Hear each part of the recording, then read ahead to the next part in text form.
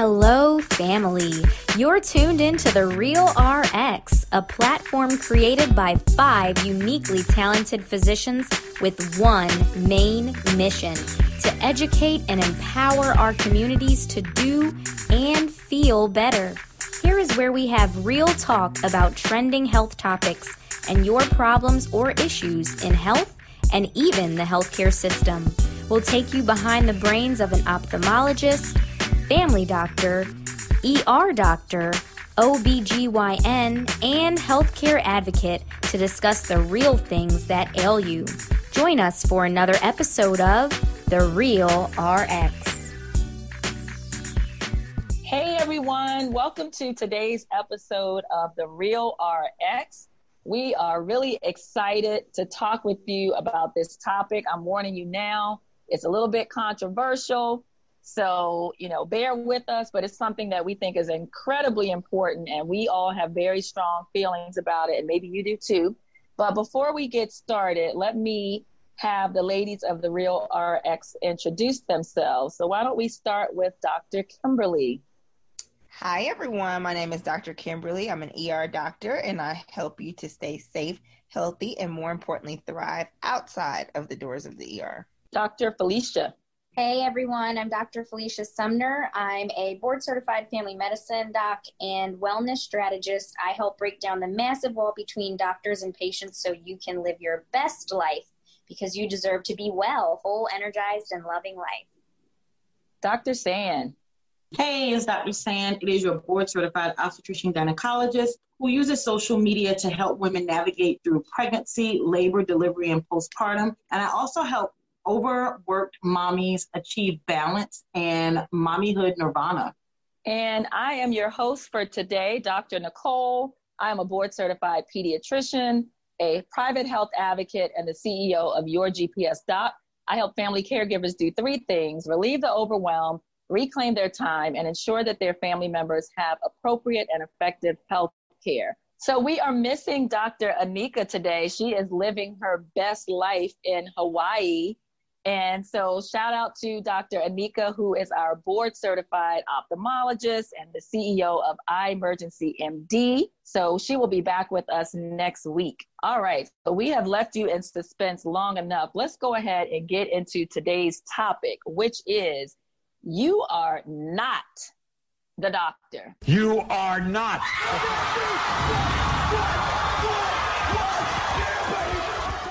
So what are we talking about, guys? We are talking about mid-level providers, okay?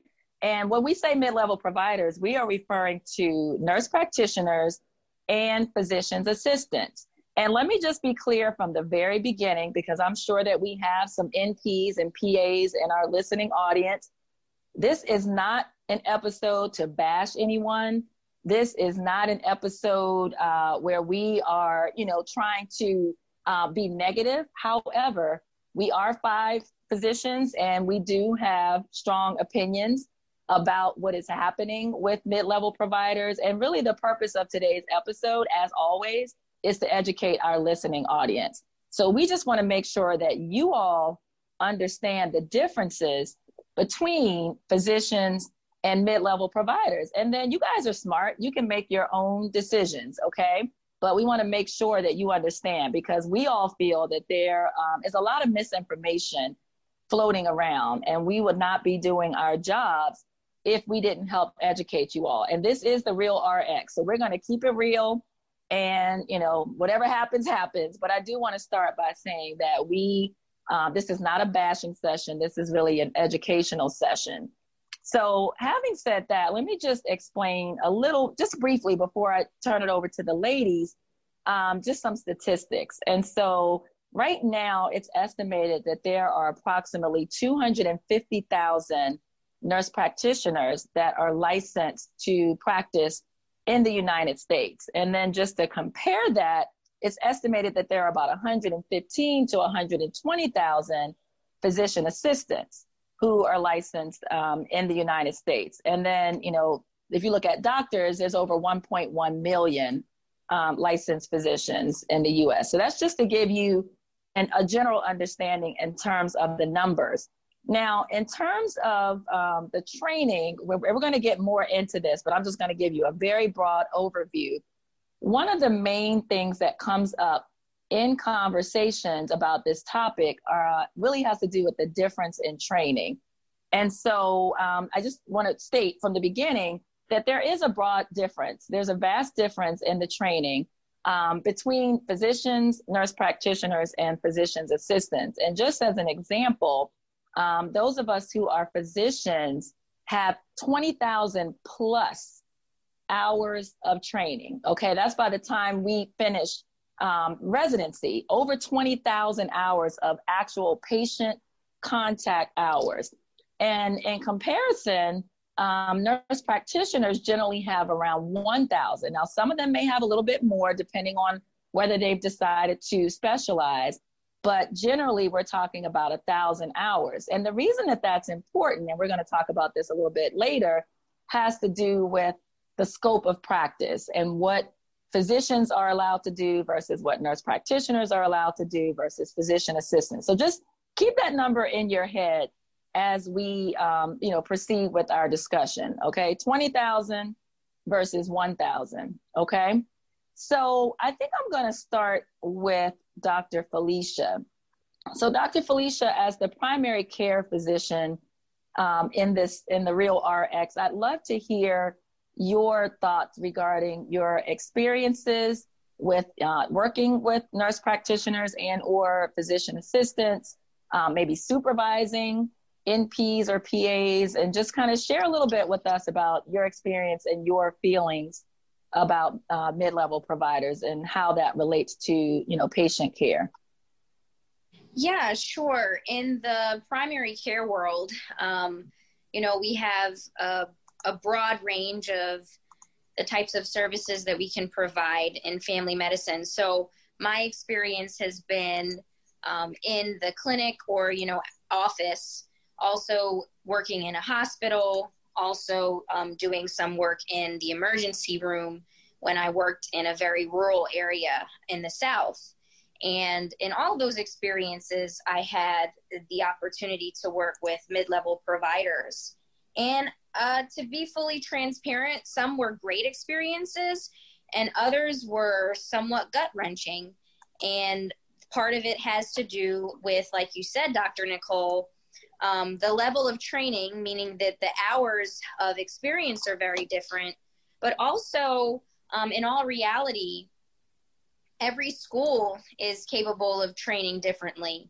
And so now, unfortunately, there are some mid-level providers who are getting their degrees online and have very little patient contact, possibly even less than the 1,000 that you just mentioned, because there's not quite as great oversight as there is with regards to physicians who train.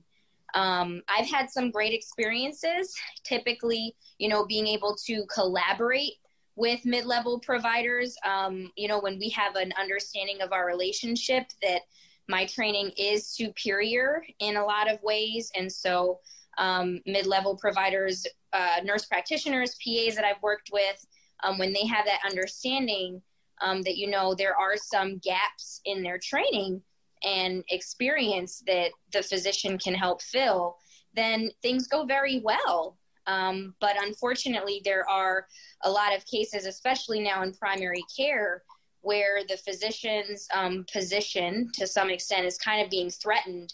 There are a lot of patients, even my own loved ones, who are seen by nurse practitioners or a PA and assume that they saw the doctor.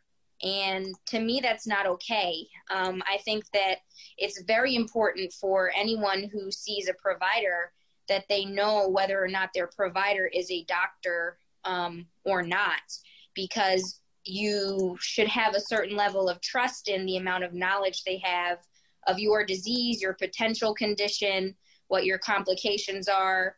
In all reality, when it comes down to the kinds of diseases that doctors are able to diagnose, most of the time we won't know what's going on unless we've seen it before. And that's the jewel that we get from training and sleepless nights and, that 20,000 plus hours of being exposed to so many different things.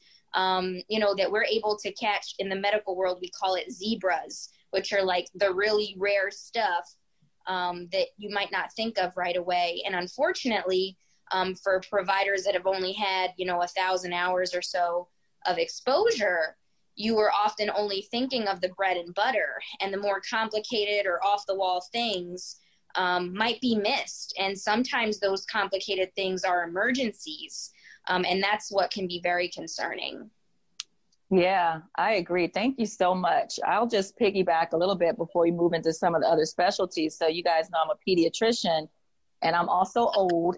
So back when when I first started practicing right out of residency in 2000, as far as I know, I don't think the doctorate degree was available for nurse practitioners. And if it was, I didn't know any who were practicing as, with the doctorate degree. And so basically, the nurse practitioners had 4 years of college like we did, and then they did a master's program, which is typically 2 years. And I worked in a primary care setting in a very large HMO where, like you stated, Dr. Felicia, we had a very wonderful relationship. And in our group, we had 2 pediatric nurse practitioners, and we had, maybe 8 pediatricians. And it was very clear, they knew their lane, just like you said. And they were very good. They were very experienced. In fact, they had more experience than I did, being right out of residency. But regularly, they would come to me, for consultations, and they would bounce things off of me. Typically, if there was a more complicated patient, or maybe if they had seen a patient and, they had instituted a treatment and maybe the patient didn't get better and they were back, they would come talk to me, and we would, literally have a little brainstorm and talk about some of the other things that they need to consider. And so, I had a very good experience early on in my medical career. And so I have really just been kind of flabbergasted by the change between when I first started and what's going on now. And like you said, Dr. Felicia, they some mid-level providers now are able to practice independently. And with this doctorate degree, it is extremely confusing. And honestly, I'm just going to say it. I feel like in some cases, I think it's intentionally confusing. I think some people out here are intentionally calling themselves Dr. So-and-so to really, make patients think that they are physicians. And I think that when you wear a long white coat, when you open up a practice, and when you put Dr. So-and-so on the door, the average patient walking through that door is going to assume that you are a physician. They're going to assume that you went to medical school and that you either have an MD or a DO behind your name. And so, we didn't have that issue when I started practicing, that the patients were very clear who was the doctor, who was the nurse practitioner. And I will also say that some of them chose the nurse practitioner as their primary physician, as their primary care provider. Mm-hmm. And we had no problem with that, but they chose that knowing exactly who was seeing them, knowing what type of training they had, and knowing that there was literally a physician in the building, right, literally the office next door, that could be available if necessary. And funnily enough, Dr. Nicole, just to, when you were mentioning, people in long white coats, they assume that they're the doctor. I'm sure that I'm not the only one in the room with this experience, but as a Black female, funnily enough, especially now in this climate, I can wear a long white coat and call myself a doctor, and it's assumed that I mean doctor nurse. So it gets very confusing for sure. Yeah, I've been mistaken for everything but a doctor. Dr. Kimberly, so you're in the ER, and you probably have experiences working with both nurse practitioners and physician assistants. So I'd love to hear your thoughts about mid-level providers. Yeah, I just want to echo kind of what you said. Honestly, for the vast majority of my experience, it has been positive. So I'm probably the newest physician out of all of us in the Real RX. And so I am been practicing independently by myself this is my second year. I just finished residency last year. So last month would be literally the start of my second year after graduation. But I say that to say that I've actually have been able to learn from mid-levels, meaning PAs more specifically. Before I settled at the hospital where I'm at now, I worked in a kind of rural part of Wisconsin. I say kind of rural because y'all know I'm from Wisconsin, and that area is, I guess it's rural, but it's really not because I grew up going there from time to time. But anyways, it was a very small hospital, like meaning the ER was only 12 beds. The hospital that I had trained in was like 80 beds.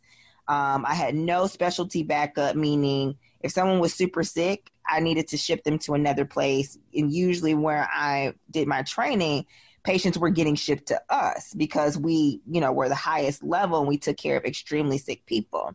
But I said that to say that I had what I like to say very basic bread and butter emergency medicine patient come in.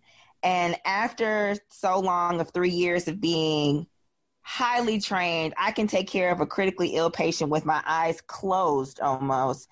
Sometimes it's different to shift your mind to go into more of the needing things, but not super sick, et cetera, and so forth. So I had to, this patient splashed some, what did they splash in their eye?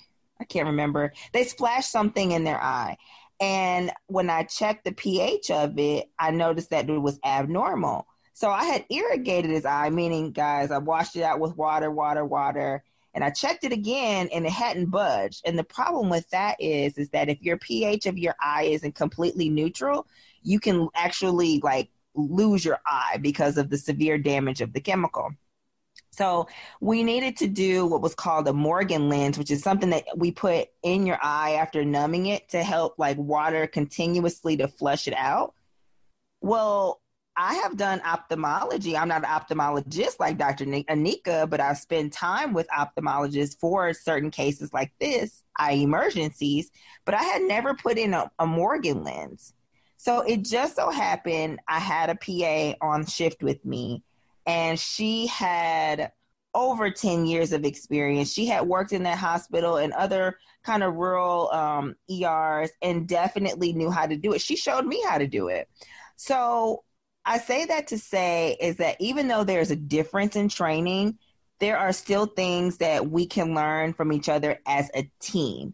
Mm-hmm. And the basis of this conversation today is that we are advocating for team-based care, meaning at the end of the day, it's going to be the physician's decision, but at the same time, we're not completely oblivious to what mid-levels, nurse practitioners, PAs, and then in San's case,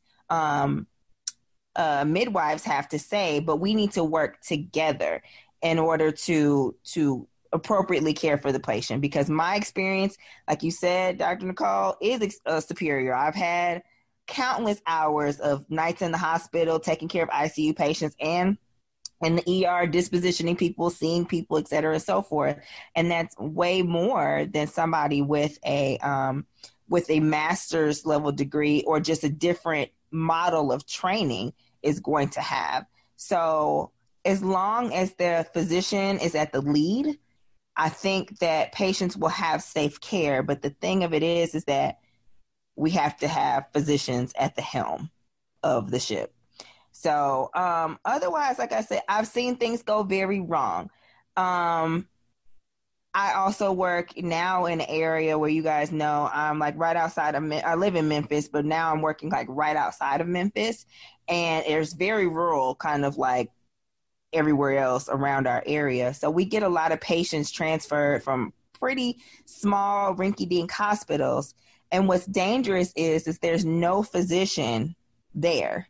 You may just walk into an ER in a rural place, meaning 100 miles outside of Memphis, which is, I can go into Arkansas, I can go to Mississippi, I can go deeper into Tennessee, but there may not be a physician on staff. So you may That's need crazy. I'm sorry Yes. to interrupt you. That is freaking crazy. And it's happening not just here, it's happening in Illinois. You go deep west, like your Wyomings, your North Dakotas, your South Dakotas, your Idaho's, parts of Iowa, things like that. And y'all know I'm from the Midwest, so I'm not beating up on the Midwest and the actual West. But in the middle of the United States, there's just not a lot of physicians. Physicians don't live there. We just don't. The vast majority of people in the United States live on the coasts, with a spattering, and like in the in the southern region, but a spattering of us do live in these rural areas. But there's nowhere near enough physicians for that need. So the nurse practitioner lobby, I will say that, has mainly stepped in to fill the physician gap for that area, so that somebody will be able to see some healthcare provider, but not necessarily a physician, the most highly qualified and highly trained person there. So anyways, a lot of times, I said that to say, we can get patients that are transferred to us in our ER to stay in our hospital because we are more capable of taking care of sick patients. And the nurse practitioner or PA may be focused on one thing, but there's really something else going on. Like, that's the underlying problem. Like, for example, there's a patient transferred to me whose heart rate was like 180. They were in this rhythm called atrial fibrillation. You can go into AFib for a bunch of different reasons, but they were so focusing on fixing the heart rate that they completely forgot that the patient was like in a diabetic crisis, and they weren't treating that. So the patient could have died from the diabetic crisis and not the heart rate. But at the end of the day, the patient got to where they needed to go. So it's hard because if you're not in medicine, you don't see these things slipping through the cracks. Yeah. So it's difficult. It's just difficult. You don't want to bash like we're trying not to do here, but it's just like, it can be very dangerous. It can be very dangerous if you don't know what you don't know and you're acting independently. And that's a really good statement that you said at the end. If you don't know what you don't know. And I think, as physicians, we spend 3 to 4 plus years in residency training. And that's literally where you find out all the things that you don't know. And I can think of so many instances where, I just didn't know, but I had people above me with more experience who were right there to catch my mistakes and to teach me in the moment. And so it really is scary to know that without that level of training that you can be, out here just taking care of patients. So I want to go to Dr. Sand because Can I say one more thing before we go to Dr. Sand? I just want to say, that's the difference, I think, is that when we spend these thousands of hours in training, it's that we have been supervised, but more importantly, we've been exposed. Yes. More people, like, you learn the most when you see many, many patients. And there is a clinical gestalt, as we say in medicine, but I like feeling, to call it, y'all. Yes.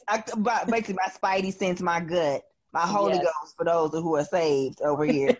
But it's like my Holy Ghost tell me, something's not right. Like, I can just talk to a patient and like, I wish y'all could see my face, but it's just like,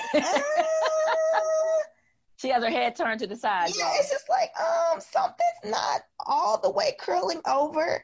And that gut instinct will prompt you to do something that on the surface, everybody's like, well, why would you do that? Yes. It's like, no, I've seen this too many times. I've seen patients that, look like this and do that. Let's just check one other thing, and may or may not end up being right. But at the same time, you're taking that extra step to make sure that the patient is safe because you listen to your clinical gut. So I agree. And you can only get that with lots and lots of experience. That's just the only way. So Dr. Sand, our OBGYN, I'm really curious to hear your thoughts because I know that you have a very close working relationship with your midwives who you love to death. And so I think you bring let's get your perspective on mid-level providers, specifically as it relates to midwives. So my perspective of mid-level providers is it's a time and a place for everything. And I think that they work very well if they have a supervisor over them. Because like the lady said, it's so just to give an example, in order for a midwife to actually pass midwifery school, and I am talking about certified nurse midwives. So these are men and women who have actually gone to undergraduate school, went to nursing school, and then went to midwifery school. So they are highly educated and highly trained. But in order for them to be a midwife, I'm just going to ask the ladies, how many deliveries do you think, would qualify you to at least be an expert in deliveries? I mean, what do y'all think? Maybe Gosh. 100? I'm going to say 500. 500. What do you say, Dr. Felicia? For a midwife, maybe 100. I have no idea. Okay, and I'm going to go in that green and say 200, but I have a feeling you about to say something like 50. So in order for midwives, the average for them to actually graduate is 40. 40? What? Oh, Jesus. At one of my hospitals, I'm not even exaggerating. In my training, I am not over-exaggerating when I say that at one of my hospitals that I actually trained at, we could do 11 C-sections in a day and like 10 to 15 vaginal deliveries in a day. Well, I mean, even in family medicine, which most family medicine doctors are not delivering babies any longer, I'm pretty sure we have to, I think the minimum in most residencies is 40 deliveries for us to even be able to leave residency and never have intentions of delivering a baby ever again. Right. Well, for people who plan on delivering babies, as a career, they only have to do 40. Oh, Jesus. So, I just want you to keep that in mind when, you're looking for, a midwife who might have just graduated or a midwife who is out there practicing independently. When people try to compare to say that an OBGYN, is just the same as as a midwife. We're not. I could do 40 deliveries in a week in residency. And my residency was 5 years. I did 1 year of internship and then 4 years of straight OBGYN. 4 years. I did normal labor and delivery just in my residency. Your first year was just on labor and delivery from sun up to sundown. That's just what you did. You might do a little bit of GYN, but it was mainly OB. So I want y'all to understand that when I graduated, I had thousands of deliveries. I did. And it was C-sections and vaginal deliveries. So, I have a love for midwives, but I have a love for midwives who actually, know their training and know their lane very well and who actually, supervise or work with a physician. I love my midwives. They are not cowgirls. I'm not saying cowboys just because I don't have any male midwives, but I did train with one and we call them our mid-hubby. But, we have... And, they are phenomenal. I cannot say enough nice words about these women. They know, they know the normal very well, so they can recognize the abnormal. And they do know that it's some abnormals that they just cannot handle. It's nothing they can do with. They call on a physician. We are always there for them. And so that actually, one, adds to their education, and it also adds to the protection of the patient. So I do like certified nurse midwives. I don't have any issues with people who actually practice within their lane, but I do have a huge issue with, they're called professional midwives. And these are midwives who have no formal training whatsoever. And I'm not making it up, where some of these women literally was a banker one day and the next day they saw a cool delivery on YouTube and decided, well, I'm going to watch 10 more videos on YouTube and now I'm a midwife. Or they trained behind someone who did that. So, the midwife that they're training behind did, pretty much did that, saw a couple of YouTube videos, might have saw somebody else who, delivered a couple of babies, and they decided, well, I'm going to deliver some babies, so let me train somebody else to deliver a baby. And, if any of y'all actually follow me on my Facebook and listen to any of my maternity talks, 9 times out of 10, a baby is going to fall out. 9 times out of 10, a baby is going to fall out. But obstetrics and gynecology, I guess the obstetrical field, was not made for the babies that are going to fall out. It is made for the babies who won't come out safely. That is my training. Yes, I know how to do a normal delivery. And some people think that, OBGYNs are not trained for normal. They're just surgical. That is not true. I know normal like the back of my hand. My God, I walked in last night, some flip-flops, and delivered a baby. Okay, I can deliver a baby. I did a whole C-section in flip-flops. I did, y'all, because I forgot my shoes in the car, but that's a whole different story. I was going to post the picture because my feet were so ashy, but I was like, I'm not going to do the answer like that. But I can do it very, very well. But what certified midwives and OBGYNs for, we're there for the abnormal. We're for the person who has a shoulder dystocia. We're for the person who has a postpartum, hemorrhage. We're for the person who needs a non-emergent or an emergent C-section. So that is our purpose. So as far as, the mid-levels of obstetrics, I love them. As long as they stay in their lanes and they're very well trained and they have a OBGYN or family physician that does deliveries to actually answer to, then they're safe. They're within their lane. But when they're independent, then that gets my blood pressure high, gets my blood boiling, because I am, maternal mortality in the United States is obscenely high, and they add to it. They add to maternal morbidity. They add to fetal and neonatal deaths because they don't know what the hell they're doing. So, that's just my take. Do I like them? I love them as long as they're in their lane. There are some NPs who now do women's health.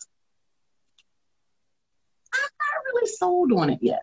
I'm honestly not sold on it because my midwives are actually, some of them actually are working with NPs, so they're going through our office. And when I see what they're required to do, and then some of them hang up a shingle and say, now I'm a gynecologist. And I'm like, girl, like, you just spent a month in my office and now you're a office, gynecologist. Like, I don't expect you to do surgery, but you don't even recognize the abnormal. You don't recognize the pathology. You're going by the guidelines to say, well, you had a pap smear last year, so you don't need a pap smear for 3 years, but you looking at a cervix that's actually abnormal and you should do a biopsy on it, but you're just trained by algorithm.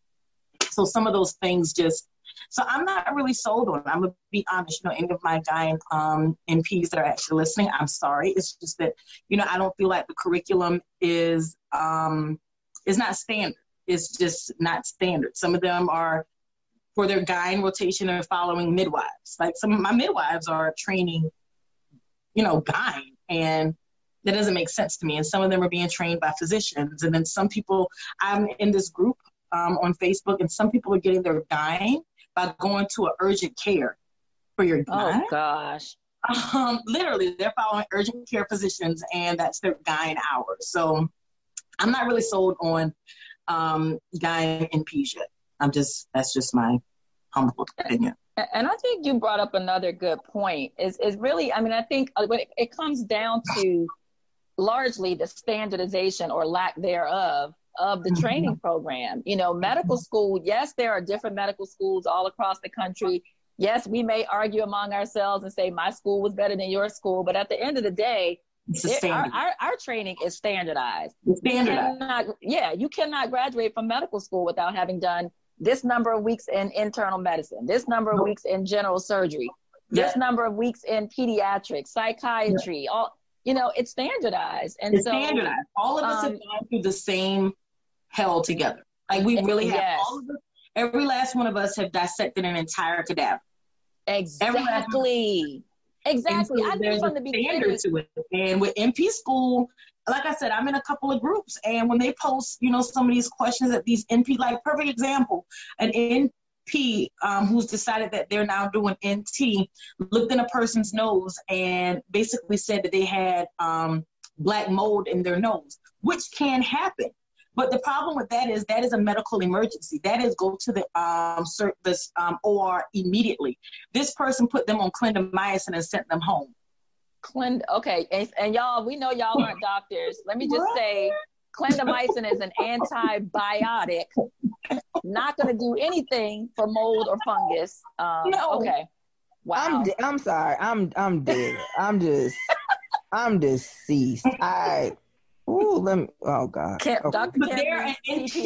They're going around saying that they're an NT, but black mold. And I'm an OBGYN, and I know black mold don't need clindamycin. Wow. I know that don't need clindamycin. So yeah. So yeah. But there's no standard. So if right. they were like, if NPs Where if you're going to be a ENT NP, then there would probably be that you spend this amount of time doing this, so you will be able to recognize black mold, so you will know how to treat it.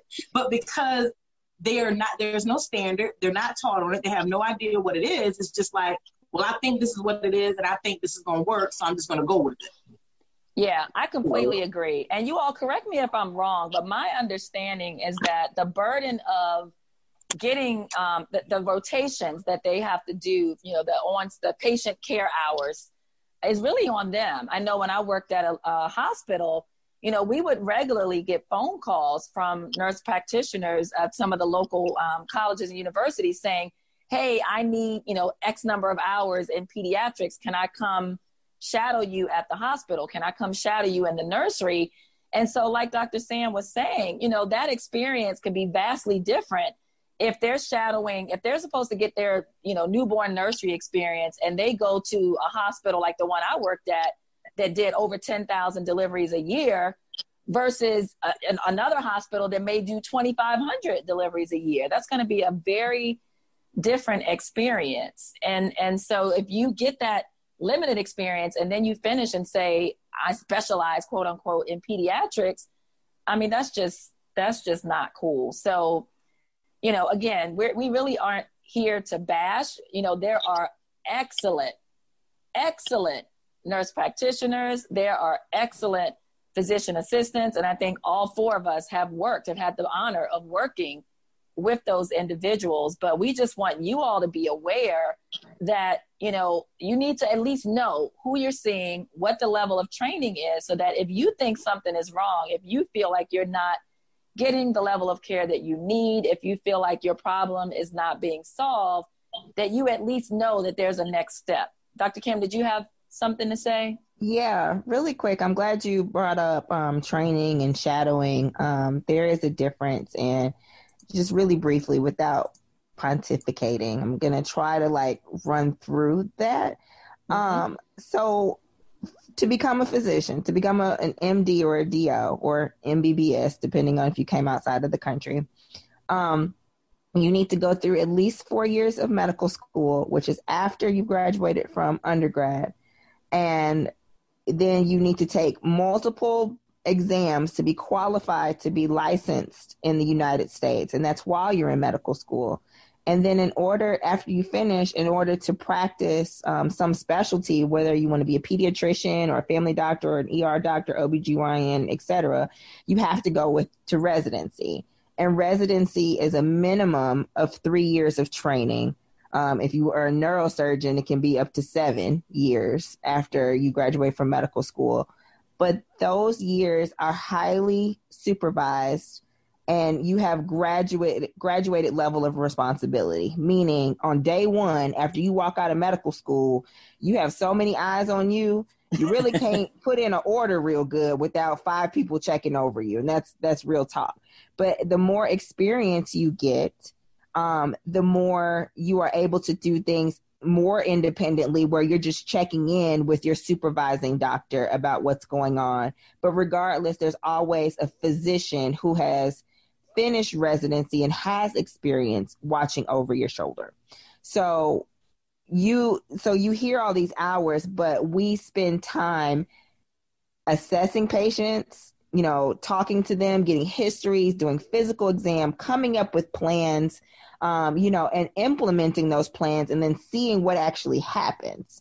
That's much different than what happens with people that go into nurse practitioner school or graduate school. So a lot of times you've heard us saying shadowing. You need shadowing experience. So just watching someone do something versus you actually doing it yourself is two completely different things. Mm-hmm. So you can see me, let's say, put in a central line for if you guys out there that are not medical, which is, a procedure to put in a very huge IV in one of your main veins in the body. You can see me do it, and you see me throw it in about 10 minutes from start to finish, but that doesn't mean that you can do it. Mm-hmm. You may have seen me do et cetera steps, just to do it, but that's fine. And what happens if I have a complication? Like, I've done X amount of these procedures to know if this isn't going right, then move my hand this way, or put the patient in that position, or et cetera and so forth. So just shadowing, which is what a lot of nurse practitioners have, is not, it's not equivalent. So a lot of times they may say, well, I was a nurse for 5 years, 10 years before I went to nurse practitioner school, but that's still not the same thing. You were a nurse, which means you implemented the plan that the physician put forth. You were not personally assessing the patient and coming up with a medical treatment plan for that patient. It's two different, completely different ball games. What I will say about PAs, though, is that they are trained in the medical model, which I call it, quote, abbreviated medical school. They do what we do in 4 years and maybe about 2, give or take a few months. But they're trained in the same way, where they learn, rigorous, science, and then they go into clinicals and learn how to see patients. And then they're independent, but they are also trained, or not independent, then they are also trained to work under physicians. Thus the name. They are Correct. A physician's assistant. So they are always tied to a doctor at any point. But at no point is shadowing meaning you know what the heck you're doing. You just watch somebody for X amount of hours do what they know how to do. I completely agree. Dr. Felicia, you look like you want to say something. Yeah, I did just want to touch on the present situation of like what it really means for and a nurse practitioner or a PA, et cetera, to collaborate with a physician, especially for nurse practitioners, because we mentioned in a number of states now, they can practice independently. They can hang a shingle and open their own practice, and no doctor has to sign over them or sign with them. But then there are a number of states where they do still have to, quote unquote, collaborate with a physician. The physician has to sign off on their charts. And I think that there's a false impression, sad to say, that even in the states where nurse practitioners have a collaborating physician, that, there's a doctor in the room next door that, will be able to rescue them if they find themselves in, an iffy or compromising position. And unfortunately, that's really not the case. I was mentioning to my friends here earlier that I've gotten a number of job offers to sign off as collaborating physician for 8+ nurse practitioners at one time, which means that I could, sign off on hundreds of charts a day, saying that I agree with the nurse practitioner's plan. And let's be honest that in all reality, that's darn near impossible if a physician is really paying attention and, doing the best for that patient who is being seen, to read through 100 charts and do that patient justice. And there are offers for, a larger sum of money where doctors could sign off on 20 nurse practitioners in a day, which means hundreds of charts. So my largest concern even comes along with that, that when, like I said, there are a lot of fantastic nurse practitioners, PAs, midwives, et cetera, out there, especially when they understand kind of where their deficiencies are. But it's really dangerous when you don't, or when you don't pick something up, because the physician is not often in the room next door, and they might not be paying as much attention to the chart as we would hope. Absolutely.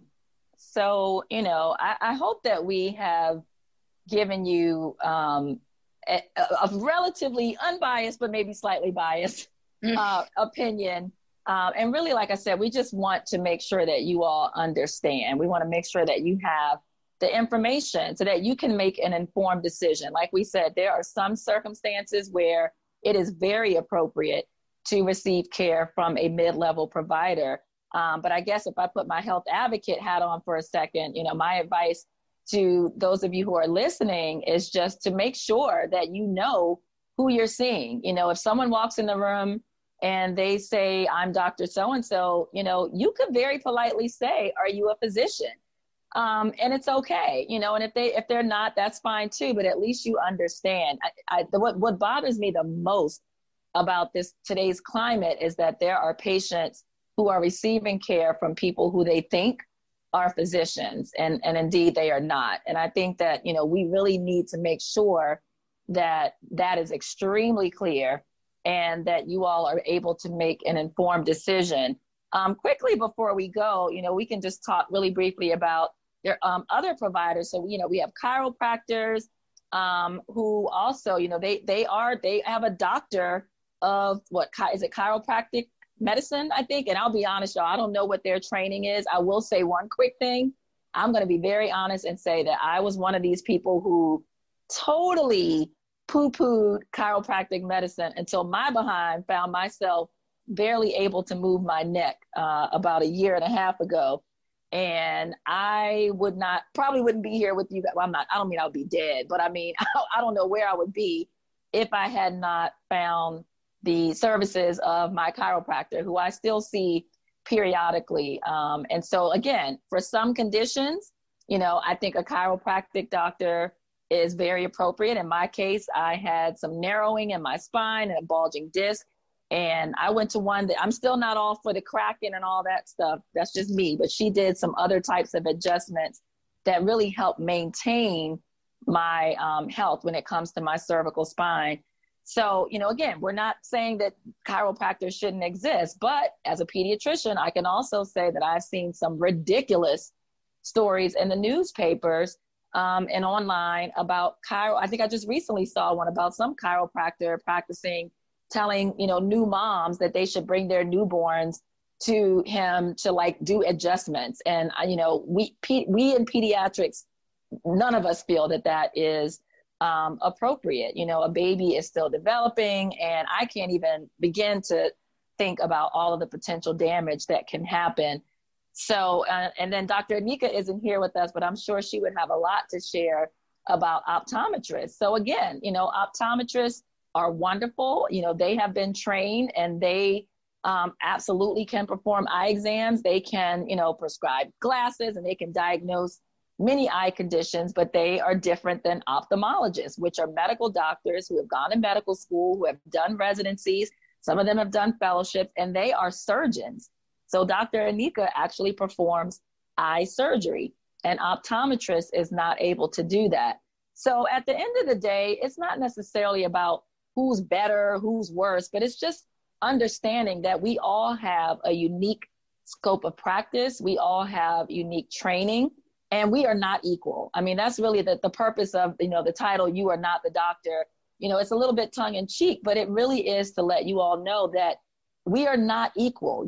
There is no matter how you cut it, doctors and mid-level providers are not equal. And unfortunately, the health insurance companies, the hospital systems, they are out here trying to pull the wool over you all's eyes. And because nurse practitioners generally have a lower salary, there is absolutely a move in the healthcare industry in the United States toward nurse practitioners. And I know of whole groups of physicians who have been fired and replaced with nurse practitioners solely for financial reasons.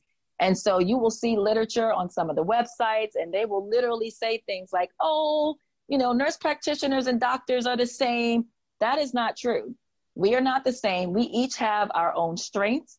We each have our limitations, and we just wanted to present, you know, just a piece of that information for you all tonight so that you can do your own research. I encourage you to, you know, get online, do some research, talk to your provider, make sure that you understand their limitations, make sure that you understand how much experience they have so that you know exactly who is treating you. So before we sign off, ladies, do any of you have any closing comments? I just wanted to say one thing. I know one question y'all asked me before we actually started was, who should see, you know, midwives versus who should see your obstetrician? I think that's a really good question. So briefly, I'm just going to say that if you have a complicated medical history, if you have like risk factors and things like that, a middle level is just not who you want to see. And that is just the God honest truth. If you already know that you're high risk, or if you already have comorbidities, you're just not a normal, I'm a 22-year-old who just want to come in and have a physical exam, or I have a cough, or, things like that, then I wouldn't say go see a nurse practitioner or a physical physician assistant, or even a midwife. And again, I just can't talk to my midwives enough. Like, even in our practice, we've made it very clear who they can and can't see. So my midwives, they do see some gynecological patients, but they see regular old annual visits. If you have severe pelvic pain, if you have abnormal bleeding, a midwife or a nurse practitioner is just not who you want to see, because they, some of those issues are very complex. And if they don't work them up the right way. So if a 55-year-old postmenopausal woman comes in and she's just like, oh, I just started my period. And if someone doesn't know that a postmenopausal woman restarting her period or having a double period, as some of, my patients will say, they don't know that, oh my God, this person needs to have an EMB. We need to figure out what is causing this postmenopausal bleeding. Does she have uterine cancer? So it's just like certain things in our head that we just do very quickly. So I will say that, if you're a high-risk patient, if you have a whole bunch of issues, you can actually, lose your life going to see someone that doesn't have as much training, or really and truly waste your time. And the third thing is you can waste your money, because if people don't know how to quickly, if you need to see a specialist, to send you to the specialist, they don't send you to 50 million specialists. They got 50 million copays. That's going to waste your gas. That's going to waste your time. You're going to miss time off work. You might be laid up in the hospital for no reason, things like that, which I've had patients, they come in and they're like, I done saw an endocrinologist. I've already seen this person, that person, that person. All these people have copays. And by the time they get to me, which is who they probably should have saw first, they now got another copay, but I'm getting cussed out. They're like, well, I keep paying all these copays. And I'm like, well, if you would have saw me the first time, you wouldn't be now, doing your fifth copay. You wouldn't be wasting another day out of work. So I would definitely say that, if you're a complex person, going to see someone who doesn't even have medical training, because like someone said, nurse practitioners are taught nursing. They are not taught medicine. Do not let them fool you into thinking they are taught medicine. They are taught nurses. These are literally nurses who then went to nurse practitioner school. And if you go on y'all got to research, look at their curriculum. See what their curriculum is. And a lot of it is not pathophysiology at all. It's, management of like business management and clinical stuff. Like, it has nothing to do with actual clinical hands-on patient learning. So that's the tidbit that I want to give, that, everybody ain't meant to go to everybody. Sometimes you just need to see a physician, period. Period. With a T on the end. All right. Well, I think that's a good place to end this. Again, we want to thank you all for listening to The Real RX. If you have not already subscribed, please stop waiting. Go ahead and subscribe to our podcast so that you don't miss new episodes as soon as they drop. Every Thursday, a new episode of The Real RX will be in your favorite podcast app. So go ahead and do that. Tell your friends about us. Tell your family members. We are, we're just really excited about what we're doing. And, we are out here hoping that we are making a difference. And, we want to have some fun with you all. I know we haven't done Facebook Live. I promise we will be back at some point periodically to do Facebook Live. But for those of you who have missed us on Facebook Live, we are still on social media. So feel free to check us out on Facebook and on Instagram at The Real RX. And what we would love for you all to do is, when you are listening to this episode or previous episodes, take a screenshot on your phone or on your tablet and post it on Facebook or Instagram and tag us at The Real RX Media. And we will be sure to repost and to share and to feature you on our social media page. But we want to show you some love. We want to make sure that we are connecting with our podcast listeners, because we appreciate you all so much. So on that note, we are going to say goodbye. Thanks again for listening to The Real RX, and we will see you guys next week. Take care. Bye. Bye. Bye, y'all. You are not.